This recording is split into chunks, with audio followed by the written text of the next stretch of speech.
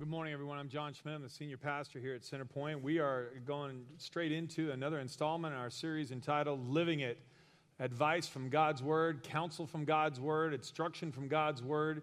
As Paul wrote a letter to the Ephesians, it was a letter of great encouragement to some Christians in the early church who needed to know how to live out the Christian life. We started this series at the beginning of the new year because I want to live out my faith this year. I don't want to just talk a good game. I want to live it, and I think you do too. Well, in this installment, we're going to talk about an important dimension of living out our faith, and that is how we live out our faith on a spiritual battlefield. Today's message is entitled Spiritual Warfare. As you saw from that video, we are of the opinion that, as the Bible clearly teaches, that we are in the middle of a spiritual battle. God is real, and the devil is real. The devil is a fallen angel created by God to be a beautiful angel in his service, but one day it entered the devil's head that he could be mightier than God himself. And he said, I will set my throne above the throne of the Most High. And apparently he led a number of the angels, a third of them, in a rebellion against God, in a coup against the throne of heaven itself. And that's where the devil and his demons came from. And cast out of God's presence. And they would love to destroy anything that God considers valuable because they hate God and everything he stands for. And if you and I have surrendered our lives to Christ, we are his children. And if the devil hates God, he certainly hates his children. And so Jesus himself told us to pray that we would be delivered from temptation and that we would be protected from the evil one. The devil's not a myth. He is not a made-up story for children. The devil is a very real spiritual enemy. And Paul gave clear instructions to the church in Ephesus on how we're supposed to prepare for attacks from the evil one. Today, I'd like to share some of those strategies and some of that advice and some of that counsel that Paul gave the early Christians in Ephesus, because those strategies and all that advice and all that counsel still applies today. Would you pray with me, please? Heavenly Father, I thank you that you have given us your word. It's our guide in all matters of faith and practice, and your word guides us even as we deal with spiritual warfare. I pray that today you'll speak and you'll move me out of the way and teach us the things we need to know about living on a spiritual battlefield. Thank you for Paul. Thank you for the words that he wrote down and recorded. And thank you that your word has been preserved so we can learn these valuable lessons too. Teach us, Lord, and let us leave here closer to you than what we came in. Outfit us for spiritual battle. In the name of Christ we pray. Amen. Well, as I mentioned, there's an insert in your bulletin entitled Spiritual Warfare. Fill in the blank items all through here. So if you want to take notes or fill in the blanks, just raise your hand. If you didn't get a pen on your way in, one of our ushers will be glad to pass one to you so you can take some notes, and I hope you will. Point one on your outline is simply this. The Christians in Ephesus knew they were involved in a spiritual battle. How do I know? Because Luke, the guy who wrote the book of Acts, who also wrote the Gospel of Luke, recorded for us what he saw and what he experienced when he traveled with Paul, and they got to Ephesus.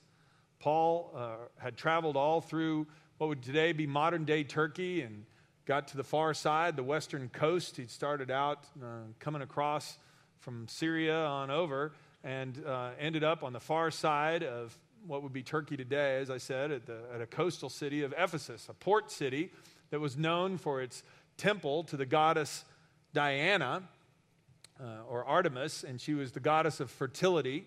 And so it was a place where you would go and worship her by having experiences with temple prostitutes and giving alms and making contributions to the temple. And so sailors loved to sail into Ephesus.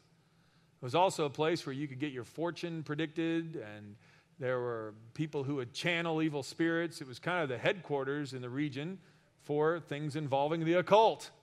And so this place where there was lots of prostitution and lots of magic and sorcery and channeling of evil spirits and all this stuff, that's where God brought Paul, and Paul started a church there.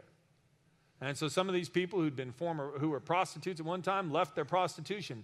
Some of them who had been involved heavily into black magic and the occult, they got rid of all that stuff, and they became Christians, followers of Christ and the truth. And so Paul stayed there for a number of years, for 3 years, getting that church going. And then he went and started other churches. Well, we fast forward in time, 6 years, 7 years later, after he started this church, Paul's in prison, awaiting trial in Rome, and he writes a letter to these people. Now, for you to understand what kind of understanding they had about spiritual battles, I want to jump back to when he first arrived there. So 7 years before the letter was written. This is from Acts 19.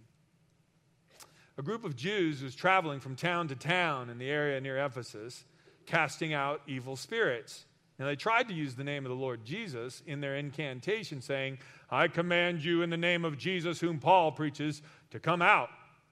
But one time when they tried it, the evil spirit leaped on them, overpowered them, and attacked them with such violence, they fled from the house naked and battered. The story of what happened spread quickly throughout all of Ephesus. And a solemn fear descended on the city, and the name of the Lord Jesus was greatly honored. And many who became believers confessed their sinful practices. A number of them who'd been practicing sorcery brought their incantation books. They burned them at a public bonfire, and the value of their books was several $1 million. And so the message about the Lord spread widely and had a powerful effect. There were 7 sons of a priest named Sceva who'd been doing this. And they were going around. They'd seen Paul come in. Paul preached in the name of Jesus. The book of Acts tells us that when he laid his hands on sick people, through the power of the Holy Spirit, they were made well. Paul proclaimed the gospel with clarity and with power. People had not heard that before. At his command, demons would flee. And so these priests, they thought, well, that's a pretty cool trick. Let's try it. And so they went and found a man that had an evil spirit in him, and they tried to cast out the spirit in the name of Jesus, this fellow that Paul talks about. And they got an answer, and they weren't ready for it. I know who Jesus is, and I've heard of Paul, but who do you think you are? And then with supernatural strength, he pounced on those guys, and they left his house screaming, bleeding, and naked. Yeah, I'm glad somebody thought that was funny. Okay, that's good. They didn't think it was very funny. In fact, the whole place was just overcome. The whole city was overcome with terror. Well, you can imagine. I mean, it would be like nobody ever heard this. And so here were these Christians, and they had left this occultic lifestyle. It says that when they heard this, they were aware that, and apparently some of them had hung on to some of their old incantation books. You know, these were filled with spells and words you could say to get spiritual beings to do your bidding. I mean, this is what's involved in magic and sorcery. You call upon the names of spiritual beings who have these supernatural powers, and they'll help you have control over your boss. Or they'll help you throw a hex on your enemy. Or they'll help you be younger and more beautiful or have more pleasure in the world because it's all about you. It's all about you. It's all about you. And that was the lie that the devil used in the Garden of Eden. Adam and Eve were created in God's image to have fellowship with him. And God wanted them to obey him no matter what and trust him completely. So he said there's one tree in the center of the garden. You can eat the fruit off of the millions of trees, all the fruit you want. Knock yourself out. Just don't eat the fruit off this one tree. And that was the very one that Satan came and tempted them about. I'll tell you why God said that. He said that because he knows on the day you eat of it, you'll be just like him. God's holding out on you. I mean, look at this fruit. It's so delicious. You got to try some of this. And they ate of it. And the lie of the devil is always the same. You don't need God. God's trying to hold you back. You obey these commandments, you're just going to turn your life into the dullest, most horrible, boring life. He doesn't love you. Hey, follow me. I'll show you how to be truly happy. The way you get happy in life is look out for yourself. Consume everything. Take advantage of people, or I'll take advantage of you. Trust no one. Whatever you got to do to get ahead, do it. Because that's what life's about. It's about pleasure and power. It's about money and things. Relationships are immaterial. And into a world like that is where Jesus came. He said relationships are everything. And you got to love God first. And you got to love your neighbor as yourself. And Paul echoed that. And he said, no. And when the people saw that power displayed, the true power, they took their books and they threw them in a bonfire, and millions of dollars worth of all that black magic junk was burned up in one night. People had left their prostitution. They'd left the occultic practices. They'd tried all that sin, and they'd seen how sorrowful and how horrible their lives had become because they were soaked in it. And they said, I want to follow Jesus now. And there was no turning back. And so years later, when Paul's in prison, he's writing to that same group of people, and here's what he said, and this is the second reference in your outline. This is from Ephesians 6, starting with verse 10. Be strong in the Lord and in his mighty power. Put on all of God's armor so you'll be able to stand firm against the strategies of the devil. We're not fighting against flesh and blood enemies, but against evil rulers and authorities of the unseen world, against mighty powers in this dark world, and against evil spirits in the heavenly places. So the Christians in Ephesus knew they were in a spiritual battle, and there's a life application for you and me in this. We are involved in a spiritual battle. This wasn't just good advice for some people who lived 2,000 years ago. This is advice for us. By the way, the devil doesn't age, and he doesn't sleep. And we live in a time where we only put confidence in what we can see and hear and taste and touch and smell. If it can't do that, it must not be real. The Bible says, oh, there's plenty in this world that's real. It's just unseen. And the devil is very real. He's a very real enemy. He will lie to you and me. And Paul explains a lot of how to deal with those temptations as we go forward here. Here's what Peter said. He said, stay alert. Watch out for your great enemy, the devil. He prowls around like a roaring lion looking for someone to devour. Stand firm against him and be strong in your faith. Remember that your Christian brothers and sisters all over the world are going through the same kind of suffering you are. Stand firm. But beware, because the devil is real. Now, a couple of things I want to say at this point to make sure that we're on the same page on this. First of all, it's important to remember that though we're talking about that we have a spiritual adversary, the devil, and he is very strong and very clever, and he's unseen and unaging and untiring, although that's all true, I do want to remind us that Jesus is infinitely stronger than the devil. The devil is a created being. He is mightier than we are, but he is no match for Jesus. I could show you many passages that illustrate this, probably none that illustrates it better than what Luke recorded in Luke chapter 8. Jesus and his disciples had traveled across the Sea of Galilee, and their boat had beached right next to a cemetery. And in that particular cemetery, there was a madman. He ran around naked, screaming, cutting himself with rocks. He was possessed by demons. In one of the other accounts, we find out, or later in this account, I didn't record all of it for you here, but Jesus asked the demon his name, and he says, our name is Legion. There are many of us inside this man. And so this man had supernatural strength. In Matthew's account, it says that the townspeople nearby the cemetery would try to bind him and control him, but they'd even bind him in chains, and he'd break the chains. He was so supernaturally strong, and he'd run out screaming, and so everybody was terrified of him.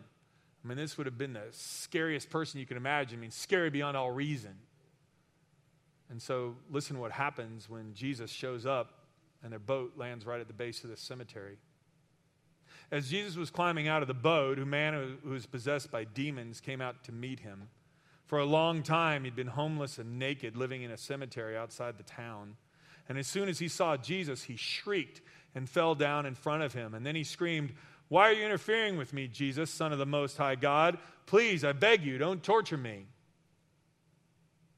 Now, you'd think that if a man is possessed with demons, when a preacher, traveling evangelist, healer like Jesus comes along, and this scary beyond all reason person comes screaming down the hill out of the tombs, yelling at him, and who knows what kind of voices, that Jesus and the disciples would have gotten in the boat and pushed off to get away from him. And the disciples probably were, by the way. It doesn't say what they were doing. Hey, Jesus, crazy man, 12 o'clock, coming right at us. Let's get in the boat. Okay. He's naked. He's screaming. Let's get out of here. We don't know what they said. But we know what Jesus did. He stood his ground, and instead of Jesus running and hiding, the scary man filled with demons fell at the feet of Jesus, and the demons cried out to Jesus, "Jesus, don't torture us." So who's in charge here? Jesus. Who's mightier? Jesus. You can say it with me. Who's stronger? Jesus. Yeah. And that's the next verse here, 1 John 4:4. John, one of the disciples, when he wrote later in his life, he said, "Greater is he who is in you than he who is in the world." I had that blank up there on the note that said Jesus is infinitely stronger than the devil. We'll circle the word greater and draw a line. He's greater than the devil. You can put in any superlative you want. He's smarter than the devil. He's better than the devil. Jesus wins. And so the devil, yes, he is stronger than we are, and you're going to be warned about that today by Paul's teaching. We don't take him lightly, but he is no match for Jesus. And that's why we need to cling tightly to Christ and follow these instructions. Now, another note that I want to make here before we get any further is this. I don't expect most of us, by the way, to have a naked man run out of a cemetery at our car on the way home. At least I hope not. I don't expect that most of us are going to encounter a neighbor who comes and beats the pulp out of somebody and they run out of their house naked and screaming and bleeding. I don't expect that. But I will tell you how all of us, according to Scripture, are going to face the devil and his schemes. Today, tomorrow, and the day after that. And that's the next note in your outline. We will all face daily spiritual battles over the control of our minds, of our thought life. The Bible warns us of this. Because if the devil can control our thoughts, well then he can control our actions. And if he controls our actions, well, a lot of those turn into habits. And if he gets us into enough habits, well, our whole lives can be ruined. Paul, the guy who wrote this letter to the Ephesians, also wrote this in his letter to the Christians in Rome. Those who are dominated by the sinful nature think about sinful things. Those who are controlled by the Holy Spirit think about things that please the Spirit. So letting your sinful nature control your mind leads to death, but letting your spirit control your mind leads to life and peace. For the sinful nature is always hostile to God. It never did obey God's laws, and it never will. And I want to tell you, there is a battle going on for our thoughts. When you ask Christ to come into your heart, he really comes in. And we talked about this a few weeks ago in Living It. We talked about how the Holy Spirit comes in. But the Holy Spirit, through the Holy Spirit, God wants us to surrender each part of our lives. And so when we surrender our lives to Christ, he comes in, and then we'll be challenged as we grow in the Lord to surrender our time and our money and our relationships and our past and our present and our future and our fears and our hates and our joys and our loves. And God will constantly be working on us. And you go, well, Lord, it's like you just want me to surrender the whole thing. And he goes, right. Because if I have every part of your life surrendered to me, I will turn you into a person you can't even imagine you can become. I created you as my child. I love you, and I have an amazing plan for your life. I mean, again, contrast this with evil spirits who come in to destroy and drive people mad, cutting themselves with rocks and screaming and living in the tombs, as opposed to people filled with the Holy Spirit who are filled with love and kind words and are helping others. And this is what God has in store for us. And he wants us to follow him. So there's going to be a battle for our thoughts. And that brings us to the next point in your outline, point 2. In order for us to stand firm, and there's a couple of blanks to fill in here, so guys, if you can leave that up for a little bit. In order for us to stand firm against the strategies of the devil, we must put on God's armor. Now, the Bible tells us we're in a spiritual battle, and I don't want you to miss this first blank here that it says we're supposed to stand firm. Those 7 sons of that priest named Siva, they went around and found a demon-possessed man, and it didn't turn out well for them. Well, here's what's interesting. When Peter was talking about the devil, he said, stay alert. He's like a roaring lion looking for people to devour. Paul says, stand firm. And one of the things we often forget is, in a spiritual battle, you and I don't need to go looking for the devil. If you want to engage in a spiritual battle tomorrow, here's all you need to do. Open your eyes and wake up. Because at the beginning of the week, for a lot of us, at the beginning of every day, the minute you open your eyes, all the cares and concerns and the worries of the day, all the things we didn't finish yesterday, all the fears and anxieties of the past, all come rushing at us like wild animals. Anybody else have this happen besides me? And all of a sudden you're sitting there and you're going, and there's an immediate spiritual battle. What are you going to give into today? And now you know, by the way, why we recommend that you start your day by reading your Bible and spending a little bit in prayer, a little time in prayer. Because there's a spiritual battle the minute you open your eyes. A friend of mine did some research on this a while back, and he said it was really interesting about how Eskimos used to go hunt polar bears. I mean, these bears live up in the Arctic Circle above the Arctic Circle, and they're white, and there's snow, and there's blizzards. You can't see them. A lot of times they swim with just their nose sticking out. They're very clever, very fast, great swimmers, incredibly strong, and dangerous predators. And he did some research on this. It was interesting. They said, well, how did these Eskimos ever go hunt a polar bear that could run faster and was almost invisible? And they said, well, they had a secret strategy. They used a chair. You take a chair and sit it out on the ice, and you sit back to back with your spears. And they said, you don't have to go hunt polar bears. You sit out on the ice, they'll hunt you. The only thing they had to make sure of is they saw the polar bear before this polar bear saw them. And that was the hard part. You know, it's like to be in a battle with the devil. You don't have to go looking for spiritual warfare. He's hunting you. He's hunting you like a roaring lion. And later today and tomorrow and next week, there are going to be thoughts that come at you, lies from the devil himself, that God hates you. You've ruined your life. God can never forgive you for your sin. You're worthless. Your addiction can never be overcome. You're powerless. It's too much for you. You are filthy and ruined and wretched and wrong. And don't tell anybody else about your problems because they won't help you. Keep it to yourself. And there are people all around us, and they are bound up in fear and guilt and shame and addiction, and they won't get help because there's a constant lie. It's like the whole world, there's like somebody's operating this strategy on people all over the world. Well, somebody is. And the Bible says this is Lucifer, the great adversary, the accuser of the brethren, the father of all lies. And Paul wrote to the Ephesians, he said, remember when I was with you? You know, that spiritual warfare stuff? Still going on. And if you're going to stand firm against the devil, well, a couple things you need to do. You need to put on some spiritual armor, God's armor. Now remember, Paul was in Rome, in prison, and so for him to talk about spiritual armor as a way to draw an analogy to how we should prepare, well, it wouldn't have been hard for him. He's probably chained up next to a Roman soldier. Every 12 hours, as widely understood, that every 12 hours they'd switch out a guard on Paul. And so when these guys came in, hey, how you doing? Hey, how you doing? Yeah, they come in. He's under arrest, and so there's a guard there, and they probably came in, took off their helmet, put down their shield, took off their body armor, their sword and stuff, and sat down. Chained up to Paul. Or maybe they were standing on duty. And so Paul would have been looking at a Roman soldier and all of his equipment when he wrote this. So listen. Therefore, put on every piece of God's armor so you'll be able to resist the enemy in the time of evil.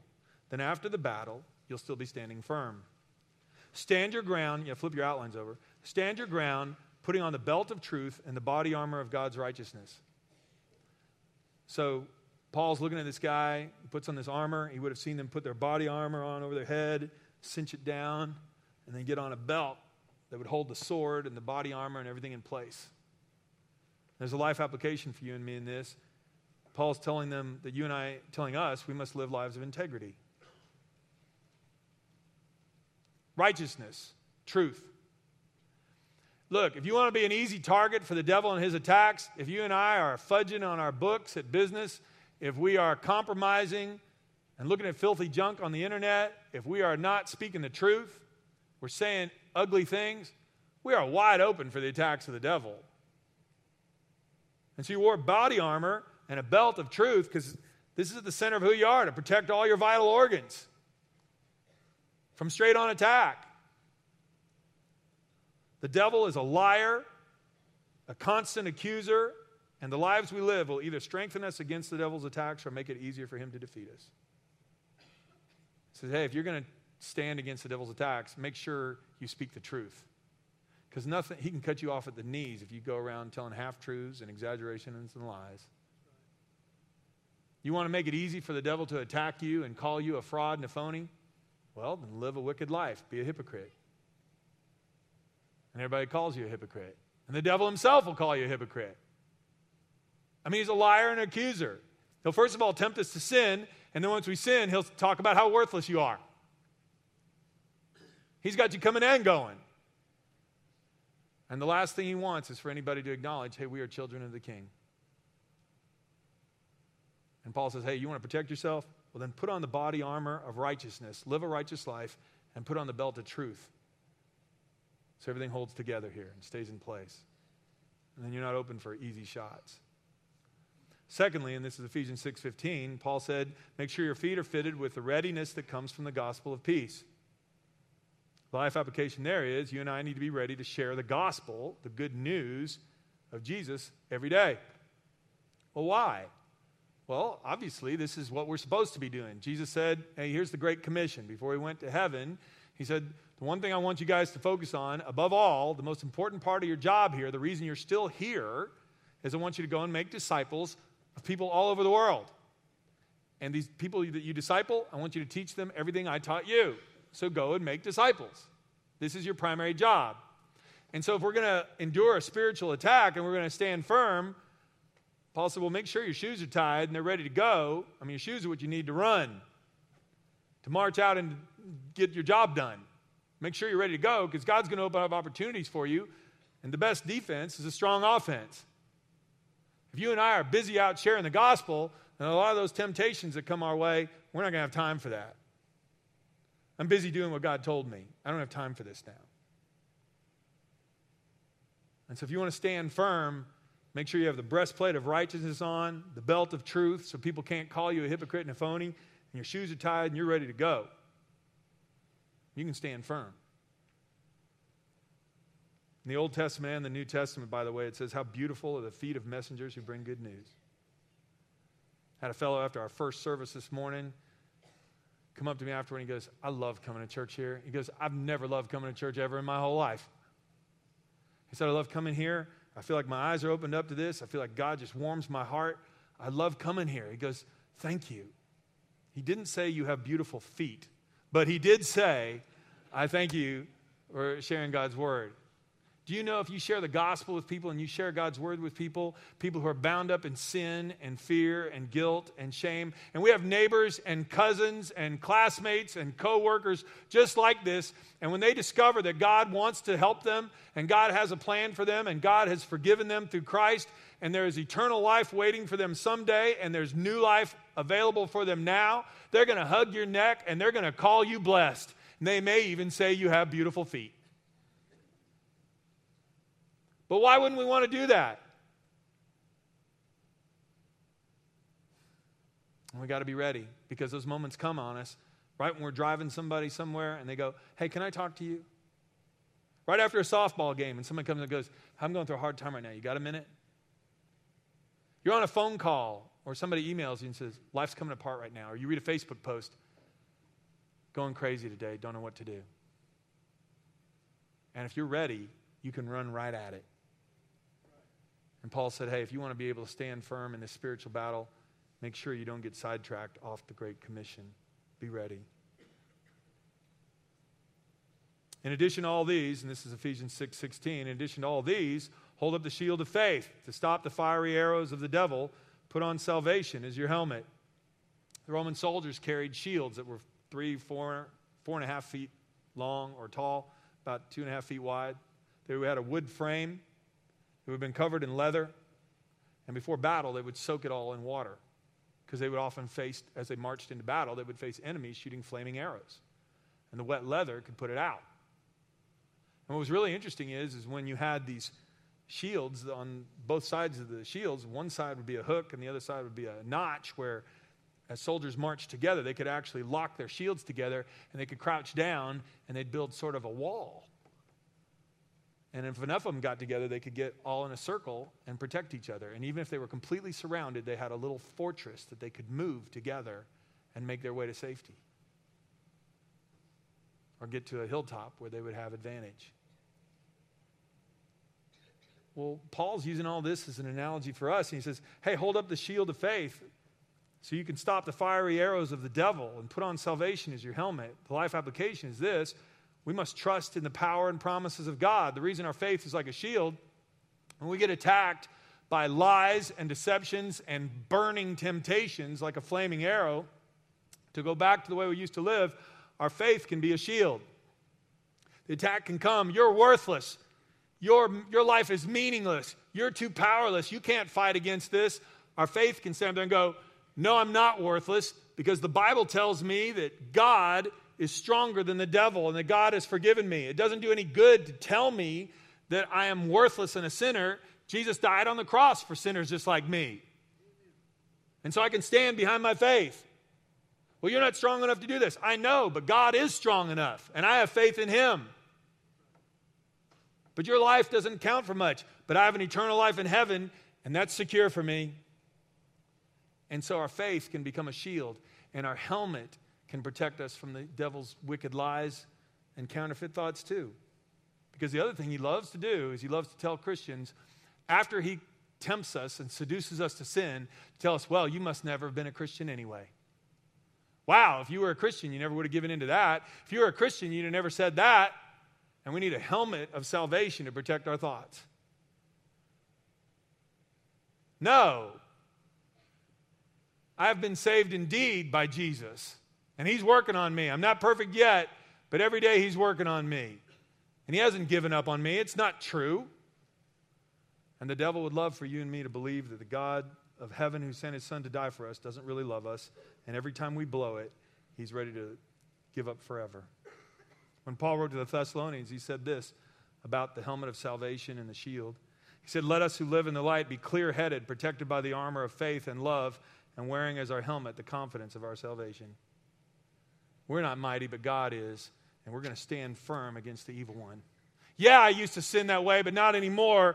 Now I've put on the breastplate of righteousness, and that's the truth. And I'm ready to share the gospel with my friends, and I'm not going to be sidetracked. I know you're coming. I know that this is a lie, and I'm not going to believe it. I've been warned. God is stronger, and He will protect me.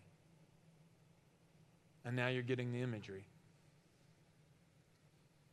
And finally, Paul said, and take the sword of the Spirit, which is the Word of God.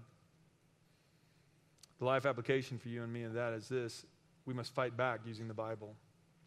When Jesus was tempted, He used the Scripture to defeat the devil and his lies. When we're being attacked, and we can have all sorts of attacks waged upon us, foolish thoughts, wicked thoughts, doubts, and fears. When we have God's Word in our hearts, we can fight back and say, that's not true. This is what God's Word says.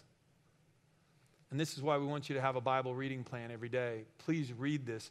It's stunning to me how many times when I read the Bible in the morning and I spend some time meditating on it and praying about it, how later on that day, that will be exactly what I needed to hear. In fact, sometimes I've read it and I've gone, well, Lord, what was that about? And it's like, doesn't apply to me. But then 10:30 that morning or 2 o'clock that afternoon, somebody will come to my office, or I'll get a phone call or something, and I'll know exactly what to tell them because that's what I read that morning.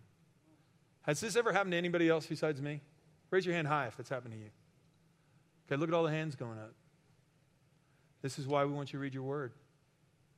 It's a sword. It equips us for battle. It's truth. And when the devil comes at you with lies saying you're worthless, you'll amount to nothing, God can't love you, other people don't love you, you're worthless. The sins of your past are too great to overcome. You'll never get out of that addiction. Give up now. And some of you are here today and you've heard these lies. Well, I want you to know God's Word so you know how to answer the next time those temptations come, and you can quote it chapter and verse and say, that's a lie, and this is the truth. And now I can stand firm and I can fight back and say, I'm not giving ground to this. I'm not going back where I used to be. Imagine, Paul is talking to people who had been prostitutes at the temple shrine, which is the biggest, most prominent building in the whole city, with male and female prostitutes doing all kinds of immoral acts. He's talking to people who burned millions of dollars worth of black magic and occultic books. They invested their whole life savings in that. They were starting all over again. And he said, never go back. And the devil's going to make a play for him. Remember, you used to have a good income. Remember, you used to have a nice house. Remember, you used to have people like you. Now look at you. And Paul reminded him, well, you have the love of God now. And those people that said you were friends, they weren't real friends anyway. And you need God's Word to fight back so you can stand firm. And that's the picture. Now finally, it's important for us to remember this. In order to stand firm, not only do we need to put on God's armor, we need to pray for each other. We need to pray for each other. Paul said, pray in the Spirit at all times on every occasion. Stay alert and be persistent in your prayers for all believers everywhere. Pray for me too. Ask God to give me the right words so I can boldly explain God's mysterious plan. The good news is for Jews and Gentiles alike. I'm in chains now, still preaching this message as God's ambassador. So pray that I'll keep on speaking boldly for him as I should. Hey, this is a spiritual battle, and we can pray for each other. And this is so important. I hope that, as Paul even said, hey, pray for boldness for me. If you've never done this before, when you come on Sunday mornings, would you pray for me? You could pray, Lord, I just pray that you'll organize his thoughts and he'll speak clearly. And Lord, please don't let him go so long next week. Just please, help him speed it up. You can pray that too, as long as you pray for boldness. This is God's word. We live in a world filled with lies and deception. And people ask me, they go, so you really believe in evil? Yeah, okay, we live in a world where people walk into schoolrooms filled with kindergartners with automatic weapons and unload on them, and you don't? Oh, there's no devil. There's no evil. Really? In your own life, you don't notice that the very things you don't want to do are the things you're tempted to do all the time? And you don't think it would be any good at all to pray for each other in this? And to cry out that God would protect us? Jesus said, pray that you will not be led into temptation, and ask the Lord to deliver you from the evil one. Jesus talked about this all the time. And it's important that we realize where we are. And that's the last life application. We must battle the devil together. If we're going to stand firm, what was so neat, those Roman soldiers could link their shields and they could make a portable little fortress. That's the whole desire that we have behind connect groups. Oh, great. Here's John's connect group pitch again. Okay, go ahead. Why do we want you in a small group? We want you in a small group for protection from the evil one. Because on the day when you're discouraged, on the day when you're tempted, on the day when you're confused, maybe I'm having a good day. And you can call me. And then when I'm having a bad day, I can call you. Or maybe we're both having a bad day. We can stand back to back and fight them off. We're in this together. Above all, you must live as citizens of heaven, Paul wrote to the Philippians, conducting yourselves in a manner worthy of the good news about Christ. Then whether I come and see you again or only hear about you, listen to this, I'll know you are standing side by side, fighting together for one faith, which is the good news. You're fighting like one man. Two people are better than one. Solomon wrote this, for they can help each other succeed. If one person falls, the other can reach out and help him up. But someone who falls when they're alone, they're in real trouble. A person standing alone can be attacked and defeated, but two can stand back to back and conquer. Three are even better, for a triple braided cord is not easily broken. Please get in a small group. How are you going to pray meaningfully for people you don't know? How are they supposed to pray meaningfully for you if you don't share what's on your heart? And so we just want you to try out a small group where you can get to know people and they can get to know you and you can share your lives together. Pray for each other and stand firm. Maybe I have a scripture that I can go, here, use this. This will help. And maybe when you're caving in, I can go, no, let me bring this shield of faith over here. Here's something you got to understand. It's okay. We're all right. God will see us through. He'll help you find that job. He'll help you overcome this illness. Your marriage is worth saving. Don't give up. Don't give in. Get behind the shield of faith here. We're all right. Come on. It's okay. We'll stand together.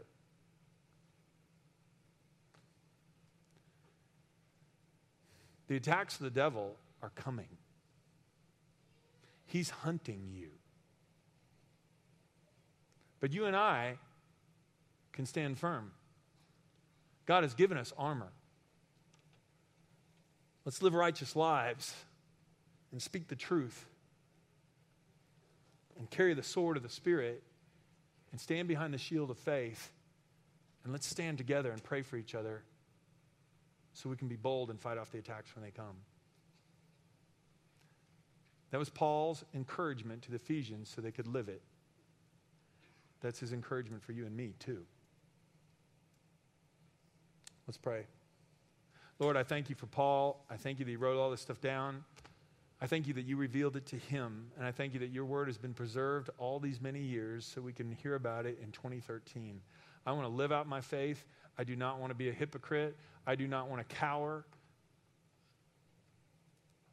in front of false lies and false guilt and fears that could paralyze me and control me and lead me to make all manner of bad decisions. Lord, I want to be godly. I want to be truthful. I want to be courageous. I want to stand for what's right.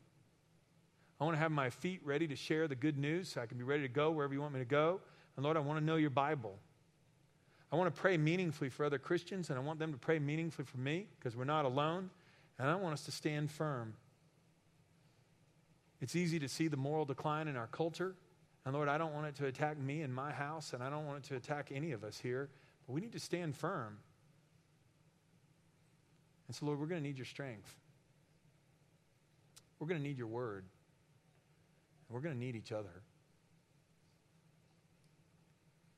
In a moment of silence right now, if the Lord spoke to you about any of those things, would you say, Lord, I thank you for reminding me of this today. I needed to hear this today. I want to stand firm.